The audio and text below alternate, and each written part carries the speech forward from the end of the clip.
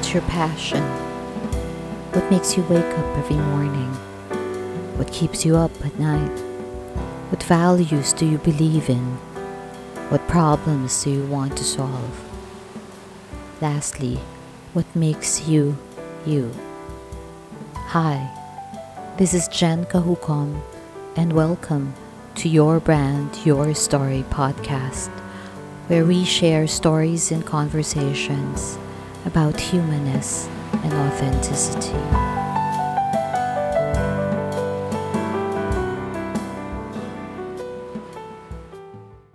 Good day, everyone. Our guest for today is an advocate of something that I'm also passionate about. She's an advocate of remote work.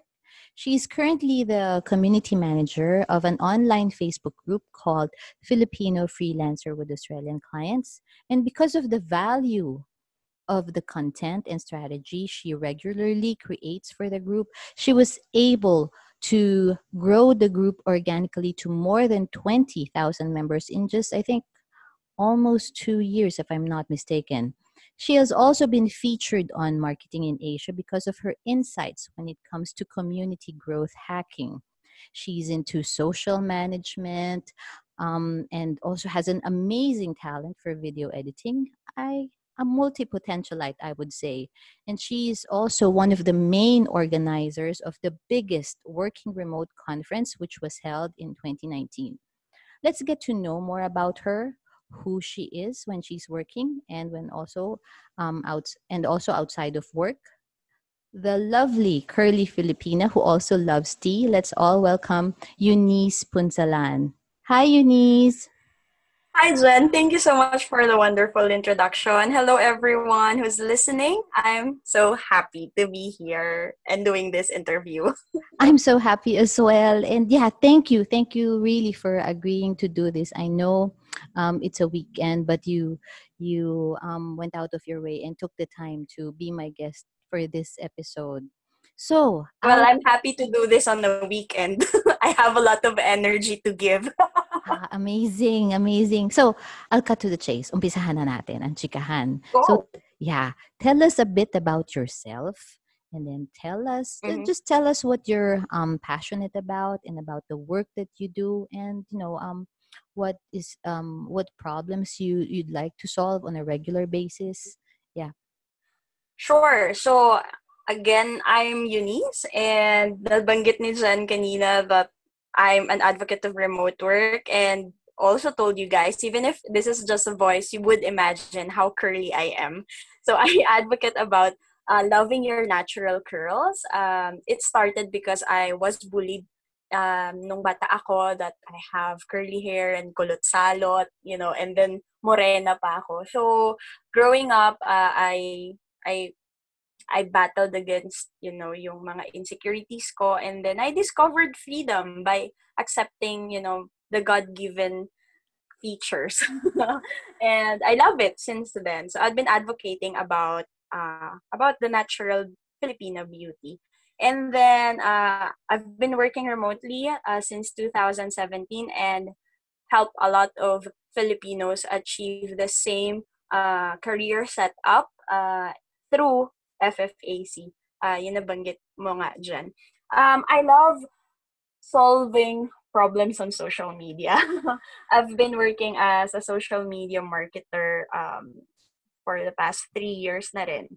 And most of the brands na nakatrabaho ko are B2C talaga sila. Like, talagang kinakausap namin yung mga tao. I love communicating to potential customers and, just listening to the problems that they have and crafting content that will be relatable to them at the same time can help them sa problem nila through the brands na nakatrabaho ko. So, ayun, I've been into fintech, farming, mga industry na katrabaho ko, events, healthcare. So, ayun, I love helping brands na mag-create ng community to get, real followers and to get genuine engagement from people. Kasi sa social media, we thought na ito, parang, sige, let's do this content. Pero, ang pinakamagandang content kasi na nare-release natin is yung mga content na napapakinggan talaga natin from the customers themselves. So, I think kaya powerful yung naging community and how it grow exponentially and organically is because I listen sa mga tao. And social listening is a skill na I think anyone can work on, and something na pwede nilang magamit sa work nila if they are working in the same field in social media management.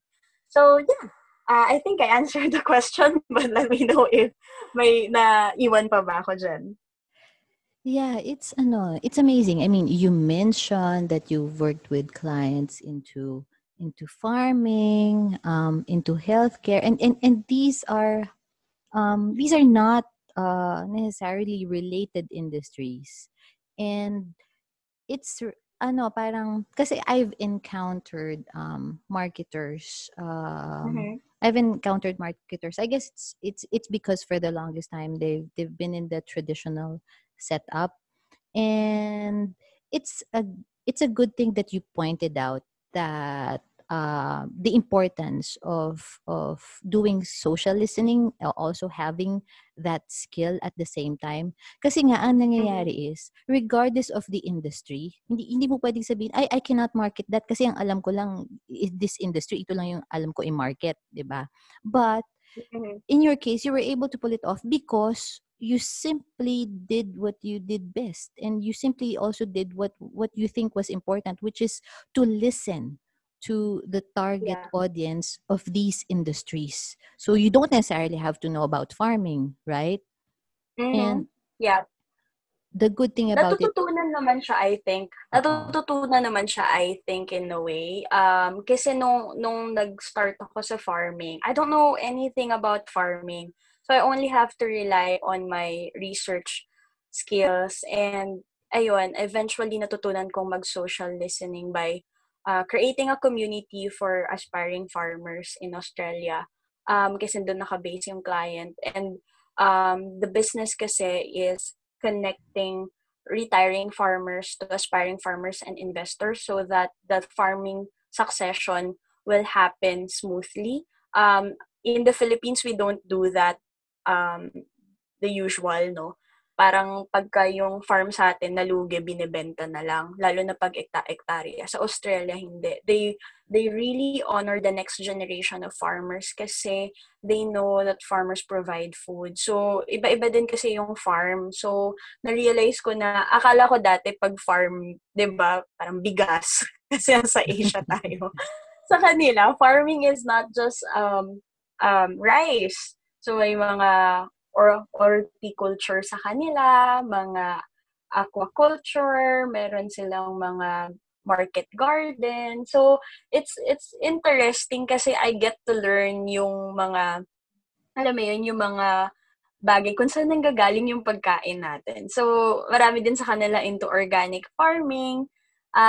Nakakainggit nga minsan eh. Kasi, sana, alam mo yun, na minsan napapasana all, sana sa Pilipinas din, ganyan. And whenever I talk to my clients, sabi niya, Eunice, why don't we start the brand in your country? Sabi ko, wag na muna kasi kasi medyo bloody dito sa Philippines when it comes to farming and owning a land. So, ayun, ang dami ko nang sinabi. But of course, we have to do research and really listen to the to the target market ng mga brand na yun. Malaking bagay siya. true. Yeah, yeah, makwento ko lang on the side. I do remember, I think Fred Mosquida and Jenny Ferronda, also from Yeah. FFAC. I think we talked about this when we had our post event dinner after the working remote event. We did talk about Mm-hmm. a little about farming, helping the farmers create, I think, an online presence. You're right, this is really something that Philippines can tap into.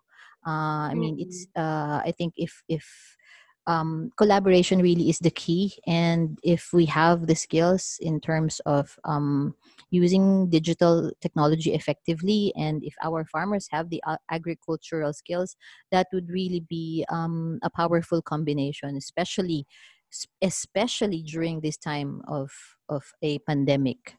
So yeah, I naalala ko agree. lang, 'di ba? So I ang galing naman agree. ng oo, ang galing naman ng kwento. Na Okay. minsan nga may napanood akong, nakwento ko lang din, may napanood akong YouTuber na I think his story was featured in Jessica Soho.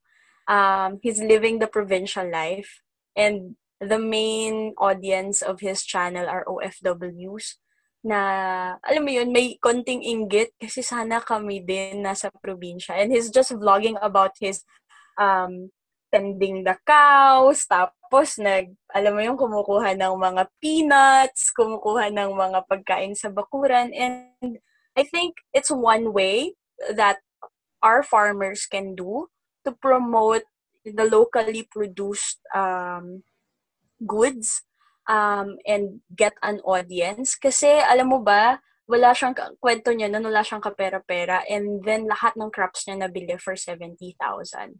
Galing! Just by the power Wow. of sharing it on social media, sharing it Mm. on YouTube. And he was able to bring his family back in the province kasi separated siya with his wife and children nandito sa Metro Manila. Nung nakita niya na sustainable na yung ginagawa niya, ayun, he brought his family back sa province. And I think if our farmers and our gardeners, yung mga nagke-create ng market garden, can do it as well, I think it's gonna help them promote yung products nila and the farming lifestyle. Kasi parang most of the millennials, or maybe not just the millennials, parang lumaki kasi tayo na we see the greener pasture in the city, Yes. alam mo yun, in the Mm. workplace. I think it's good na we can have a mind shift and a perspective na you can actually create a career out of farming and doing it in a non-conventional way, by incorporating social media and vlogging. Wow. Wow, Eunice, you just I think we should reserve this for another episode, because I just remembered we do have listeners who are into farming and who wants to develop their property as a site for agri-tourism, especially during this time of a pandemic, where where we really need to revive our tourism, and also grow our supply in terms of food. That would really be something interesting to talk about. So yeah, thank you really for sharing those insights. Maraming magiging interested na farmer entrepreneurs dyan, definitely. So wait, let's I want to know more about you, and I'm pretty sure our listeners would like to know more about Eunice, the lovely curly girl Sure. Filipina who loves tea, by the way. So, who is Eunice pala? Who is Eunice pala when she's not working, when she's not doing social media management or community building? Yeah. Well, I'm a sister to four brothers. Panganay ako. And tough talaga ako kasi I have four brothers who are actually taller than me. I like working out. Pag di ako nag-workout ako, most of the time sa umaga before work. Kasi it helps me mag-pump up ng energy. And I tried working out again this year kasi I want to be healthier. Although people would say, malapit na yung kasal mo, so kailangan mo magpapayat. So, but I think byproduct lang yung mangyayari. Pero I want this lifestyle kasi recently I had some health issues na nag-occur, and I wanted na maging stronger yung katawan ko and my mental health. So, ayun, nag-exercise ako and I'm trying my best to eat healthy. And then, ano pa ba? Nagbabike ako. And I'm also a church volunteer. So, my knowledge in social media and how I utilize technology is being used for the church. As you know, during the quarantine and this pandemic, you cannot do mass gathering. So, with with the knowledge that I have and the skills that I have, nakakatulong siya to share the word of God sa social media. So I utilize my brothers. So yung bunso kong kapatid, I taught him how to edit videos and how to create graphics na i-release namin sa social media page ng church. So every weekend, yun yung ginagawa ko. Actually, every Saturday and Sunday, we give around 2-3 hours of our time para mag-prepare for it. So it's good na I have brothers and other people who are helping me with this work kasi medyo malaki yung trabaho managing a church page kasi there are people sending messages, sending their prayer requests, people na mga OFW. So it's different when you manage a social media page for not for business, and it's completely non-profit. It's fun. May times lang talaga na during the process kasi ng pag-manage ko ng page, I really called out for help. Kasi dati, madalas hindi kasi iniisip ko I can do the work. But then, laki yung trabaho, so I really have to call sa team of other church members na kayang, alam mo yun, mag-manage ng page, mag-edit ng video. So, ayun, nagturo din ako sa kanila kung paano mag-edit and mag-schedule ng mga posts sa social media. In a way, I was able to help them discover another skill set. And I also, kasi nag-take kami ng mga videos, like pre-recorded videos. Nung college ako, kaya you mentioned, 'di ba, na marunong ako mag-video editing kasi nung college ako, we were into creating video content din kasi. So sa church, nakakatulong siya para makakuha ng magandang anggulo, gamitin yung tamang camera. So ayun, medyo tech geek ako pagdating sa mga multimedia stuff. So if you are into it, let's talk. And let's talk about the equipments that we can use to do live stream. Kasi right now I'm also learning. I want to produce an online show din. Kasi sayang kasi parang I realize that if I can do it for the church, maybe I can also do it for the brands that I'm working, like creating a full blast online show. It will take a lot of work, but it would be fun to do kasi it's something that I really want May storytelling side ako na I wanted na ma-unleash kasi masayang mag-storytelling. Diyan hindi ko na-mention. Nung college ako, merong competition sa UP na sinalihan namin. It's an intercollegiate competition. And ayun, nakapag-create ako ng documentary noon. That time, iniisip ko na gusto kong apply as a documentary director. Pero kasi nga, yung course ko ng college is kinda malapit sa broadcast communication, pero more of communication research talaga ako. So, hindi ko siya pinush through. I just realized na magagamit ko rin pala yung skill sets na to. Yung storytelling, yung pag-video edit, yung pag-shoot sa craft na ginagawa ko. So, even if hindi natin, for all of you listening, even if hindi natin na-achieve talaga, like, we want to be a film director, ganyan, one way or another, madadaanan mo pa rin siya in your life and then magagamit mo pa rin siya. Perhaps you wanted to be a vlogger. You wanted to be a content creator. Baka pwede mo pa rin siyang magamit. So, ayun.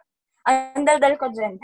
Hindi, I know the whole time that you're sharing that, I am more amazed. Ang dami ko na di-discover sa iyo. And one thing, and correct me Ren if I'm wrong, one thing that I've observed is that regardless of the technology or skill that you use, regardless if it's, social media management, regardless if it's creating videos or editing videos, and regardless of the type of niche that you're managing, or industry, or business, ano it becomes meaningful work kasi it from the way I see it, you just make tools as secondary, and really the content as first, because you are being more intentional.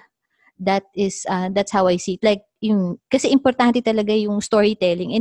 It's a good thing then that you mentioned about storytelling, kasi I've always believed that it's really the best way to attract people, to establish trust, and to build relationships, especially in this digital world. I'm saying this, I'm pointing this out, kaya ako na-amaze sa'yo kasi I still see a lot of those content creators. I guess it depends also on what phase they are in their journey in terms of being a content creator. Kasi there is still um some content creators out there that they perceive the vanity metrics as the end all and be all when it comes to measuring the Actually, marami niyan success. ngayon. Oo. I agree. Oo. And when in fact na parang that's just the start. It's a matter of sustaining it, 'di ba? And Mm-mm. increasing, 'di ba, developing engagement, and of course if you want to attract clients, syempre at the end of the day if you want to monetize it, ultimately it's all about conversion. So, and I've always believed that a lot of it has to do with your intention and doing really meaningful work, and not just really being good at some type of technology, 'di ba? So, Agree. I agree. oo. So, 'yun They ang people have developed kasi yung storytelling. I agree with you when you said that content should be the first, then the tools. I-amplify lang ng tools yung content na nire-release natin.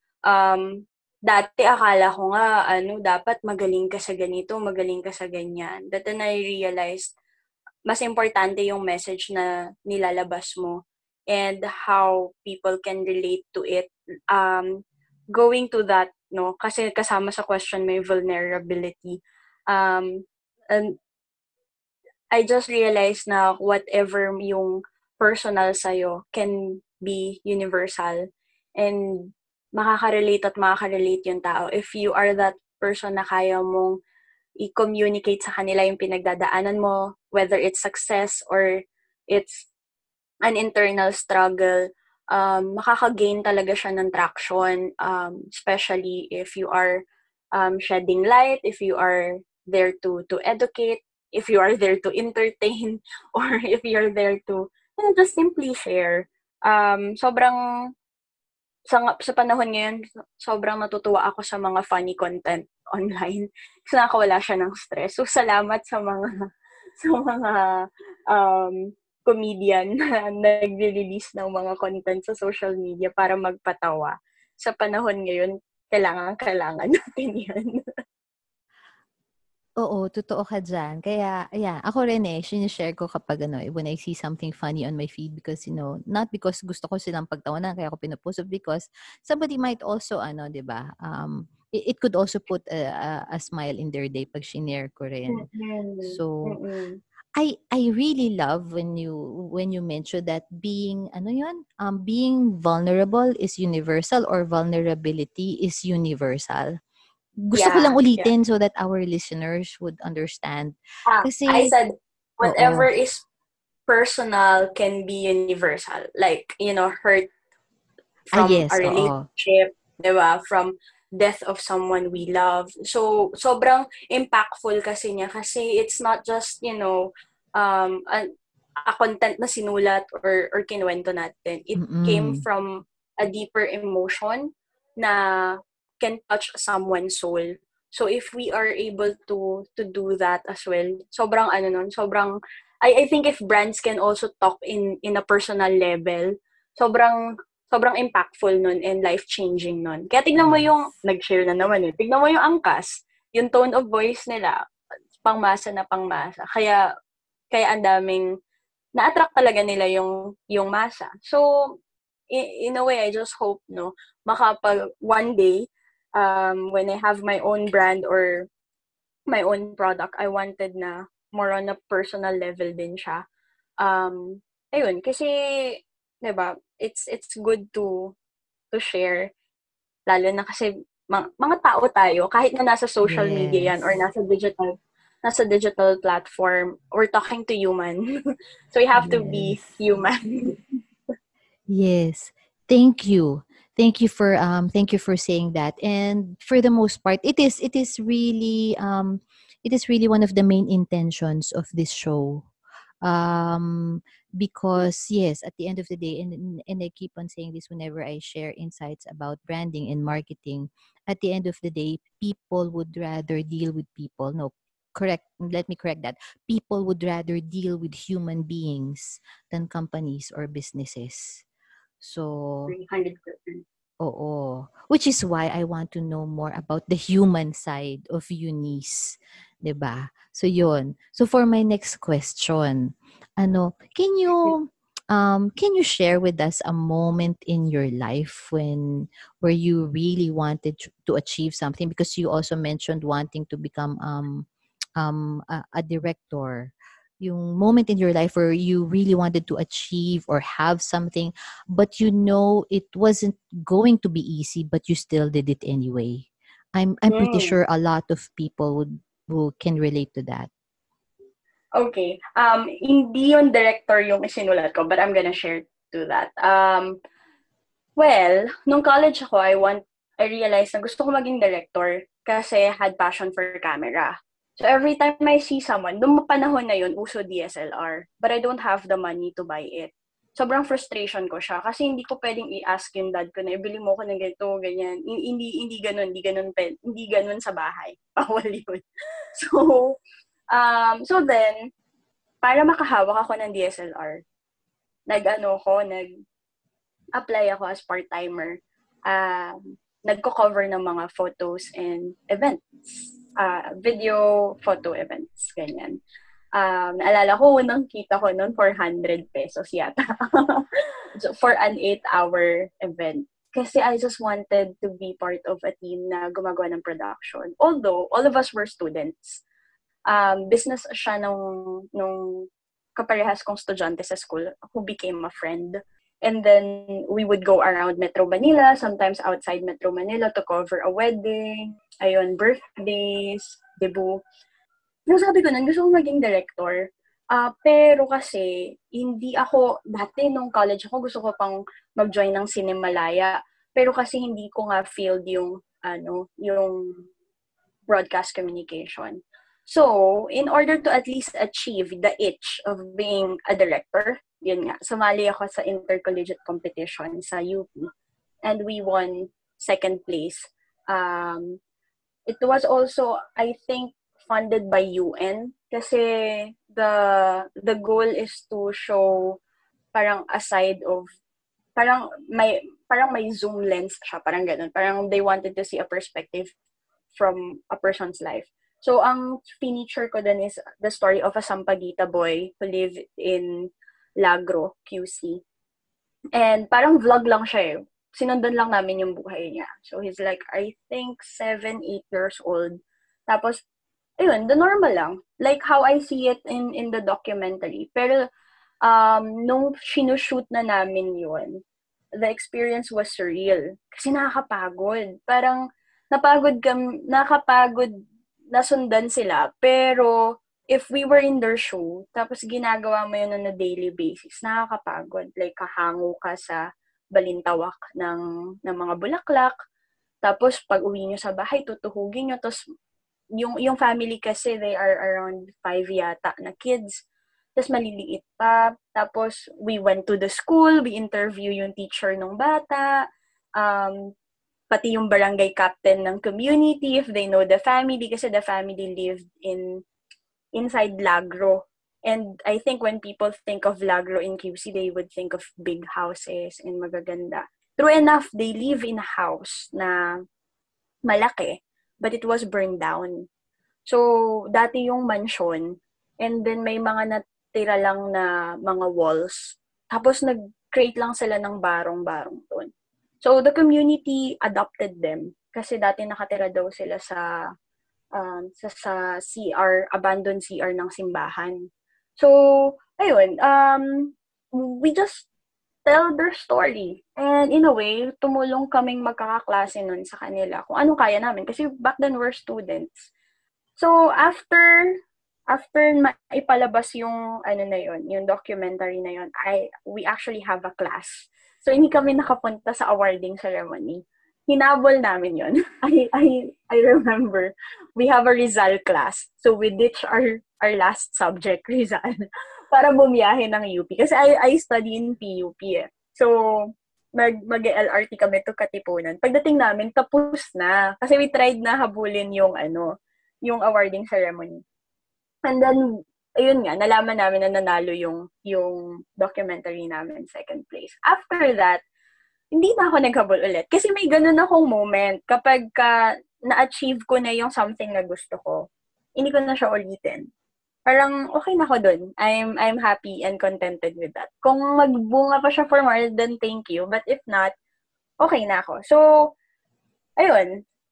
In a way na achieve nun yung itch ko na gustong maging director. Pero yung i-share ko, something na gusto kong gawin, but it's really hard to do, is to get fit.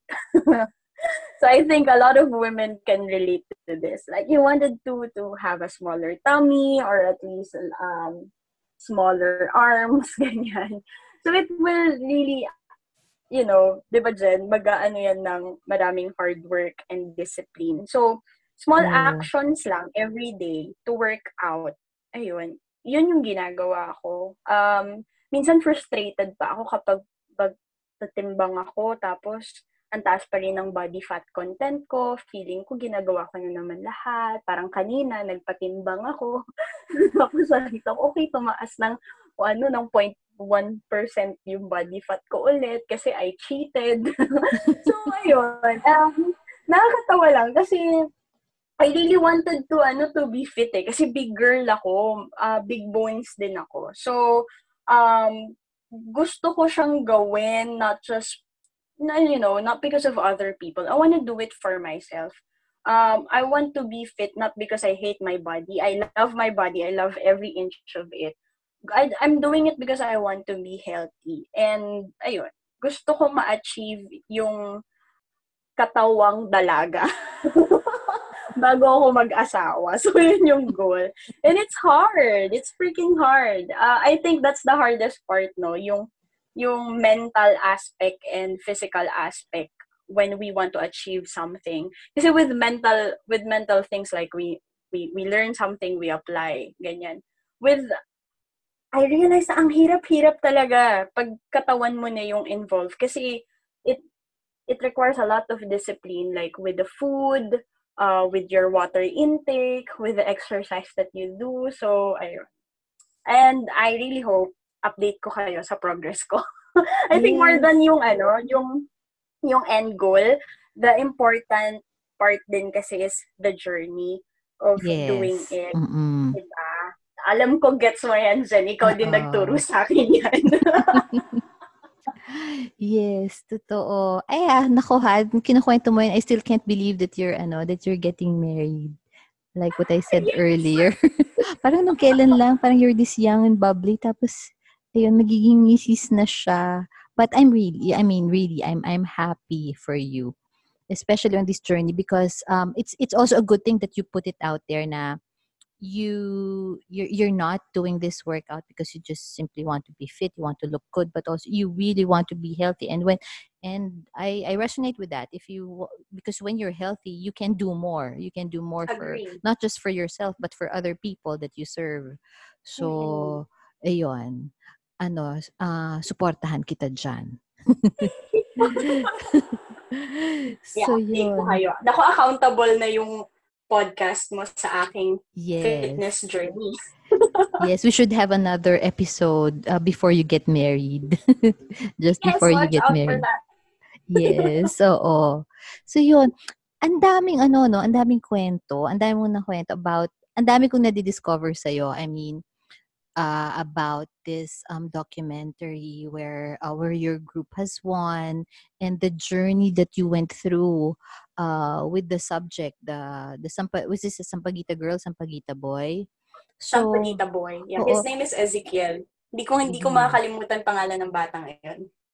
oo. So parang parang based on your own experiences, personal experiences, also experiences with work, also experiences with other people na inimmerse mo yung sarili mo para mas makilala mo yung buhay nila. And over the years, Mhm. I could just imagine how your lenses in life has transitioned over the years.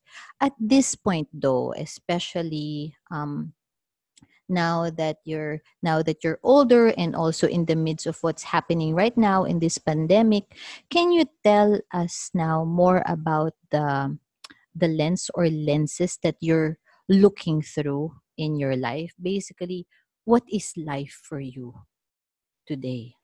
Hmm. I always want to see life in the eyes of, in the lens of the grace of God. Like, kasi in a world it's very, ano mo yun, parang ang taas ng expectation, ng pressure, everybody wants to look good, and parang pag may nagawa kang konting mali, everyone will bash you. So, I just want to see things in the eyes of grace. Na everyone can, that there's room for mistakes, there's room for growth. Um, Ayoko ng, dati kasi sobrang, or maybe until now, wino-workout ko pa rin to. Yung being controlled talaga, controlled freak. Kasi, madalas I want this, I want that, gusto kong ma-achieve to. Pag natik ko na sa bucket list ko, move forward na ako to another one. And, wala, gusto ko na lang maging spontaneous ngayon. I see life in, you know, I don't want to see it na sobrang seryoso. Um, gusto kong maging fun and light as much as possible. Kasi yung may side ako minsan na sobrang serious, like whenever I talk to my fiancé, sabi niya, oh, sobrang seryoso ka na naman. let's let's lighten up. Kasi with everything that's happening, parang lahat na lang negativity. So, masayang manood ng mga funny videos ng mga dubs ni Makoy Dubs kasi I follow him. Ayun, manood ng TikTok pa minsan-minsan. I just wanna see life in grace. May grace tayo. Hindi mo kailangan maging hard sa sarili mo, maging hard sa ibang tao. May kanya-kanyang facing sa buhay yan. Maybe your valley right now is somebody's mountain to conquer. So, ayun. Ayoko maging hard. Ayoko maging judgmental as much as possible. I realize na hindi ko kailangan maging stiff, na yung principle ko is dapat lagay sa throat nitong taong to know. I realized na may kanya-kanyang story at pinanggagalingan yung iba't ibang tao, and there's no room for judgment. It's all about grace, listening, and allowing yourself na, alam mo yun, makita yung taong to based sa naging experience niya. So, ayun.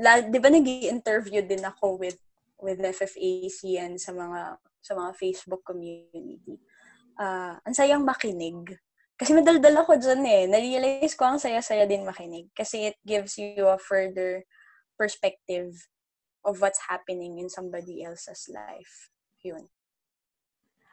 I like the imagery that you described, that you painted when you said na parang yung, ano ba yung words na ginamit mo? To ram your principles down somebody's throat, parang ganon. Mm-mm. Mm-mm. And kasi, true, kasi other people may not realize this. Probably they have good intentions for teaching certain Mm-mm. principles, but totoo, parang kung may halong judgment yung pag teach mo ng principles, it might not work eh. The good intention might end up useless din. So, Agree. I like the way you described it para kung meron man nakikinig, they could, they might want to take a back seat na parang, oo, yun nga, no, baka ganun nga ginagawa ko, good naman yung intention ko. And yes, you na-realize ko rin na you can be a good listener. You parang mas na-avoid mo to judge people if you listen to them. Agree. Oo.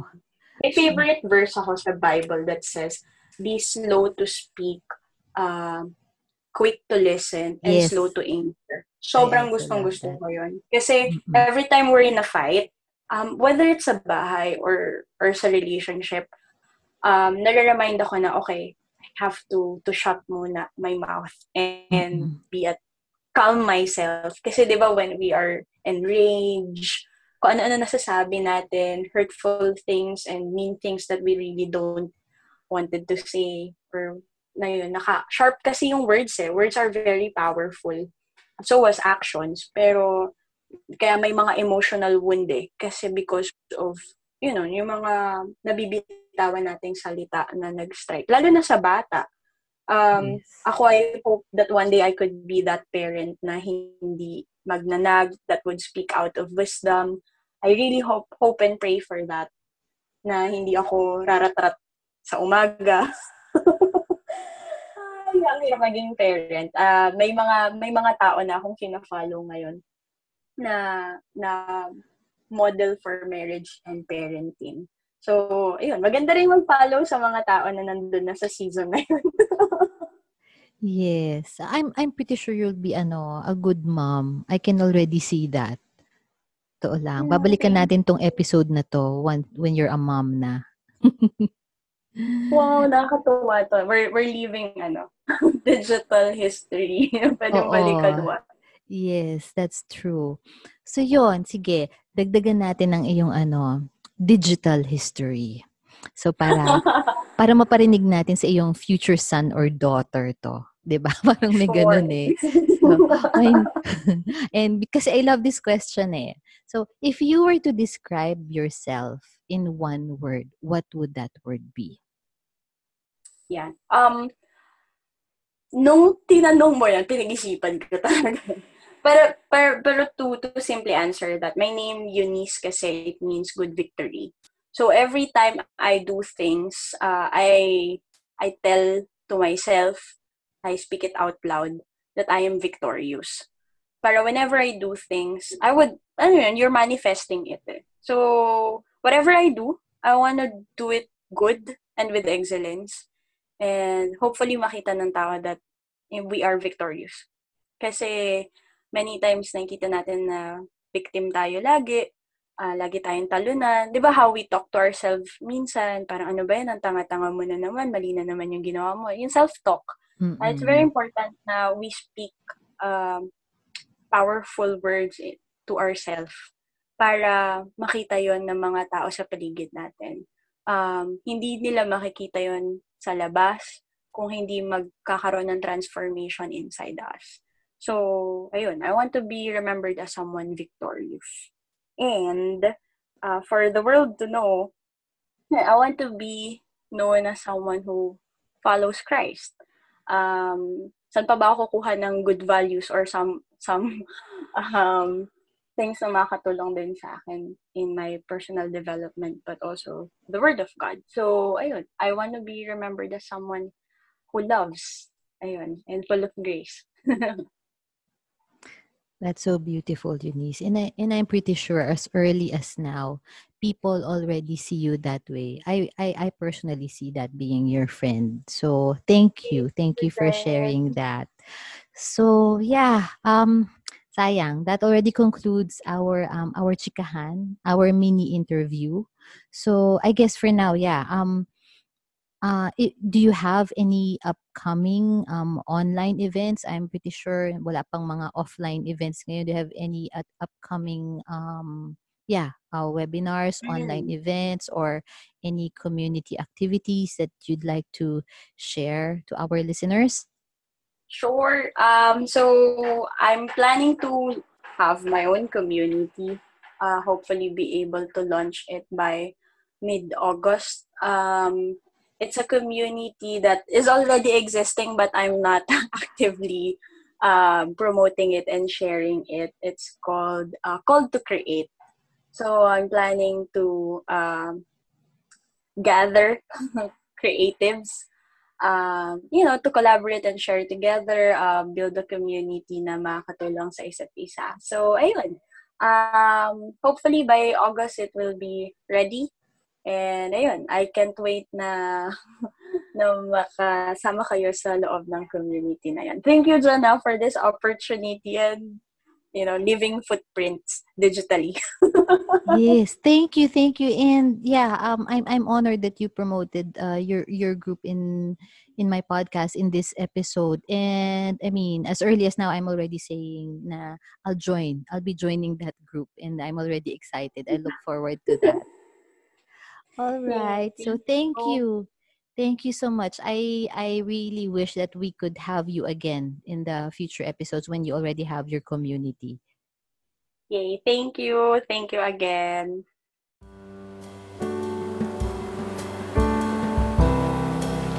Thank you for listening to today's episode. This has been Your Brand, Your Story.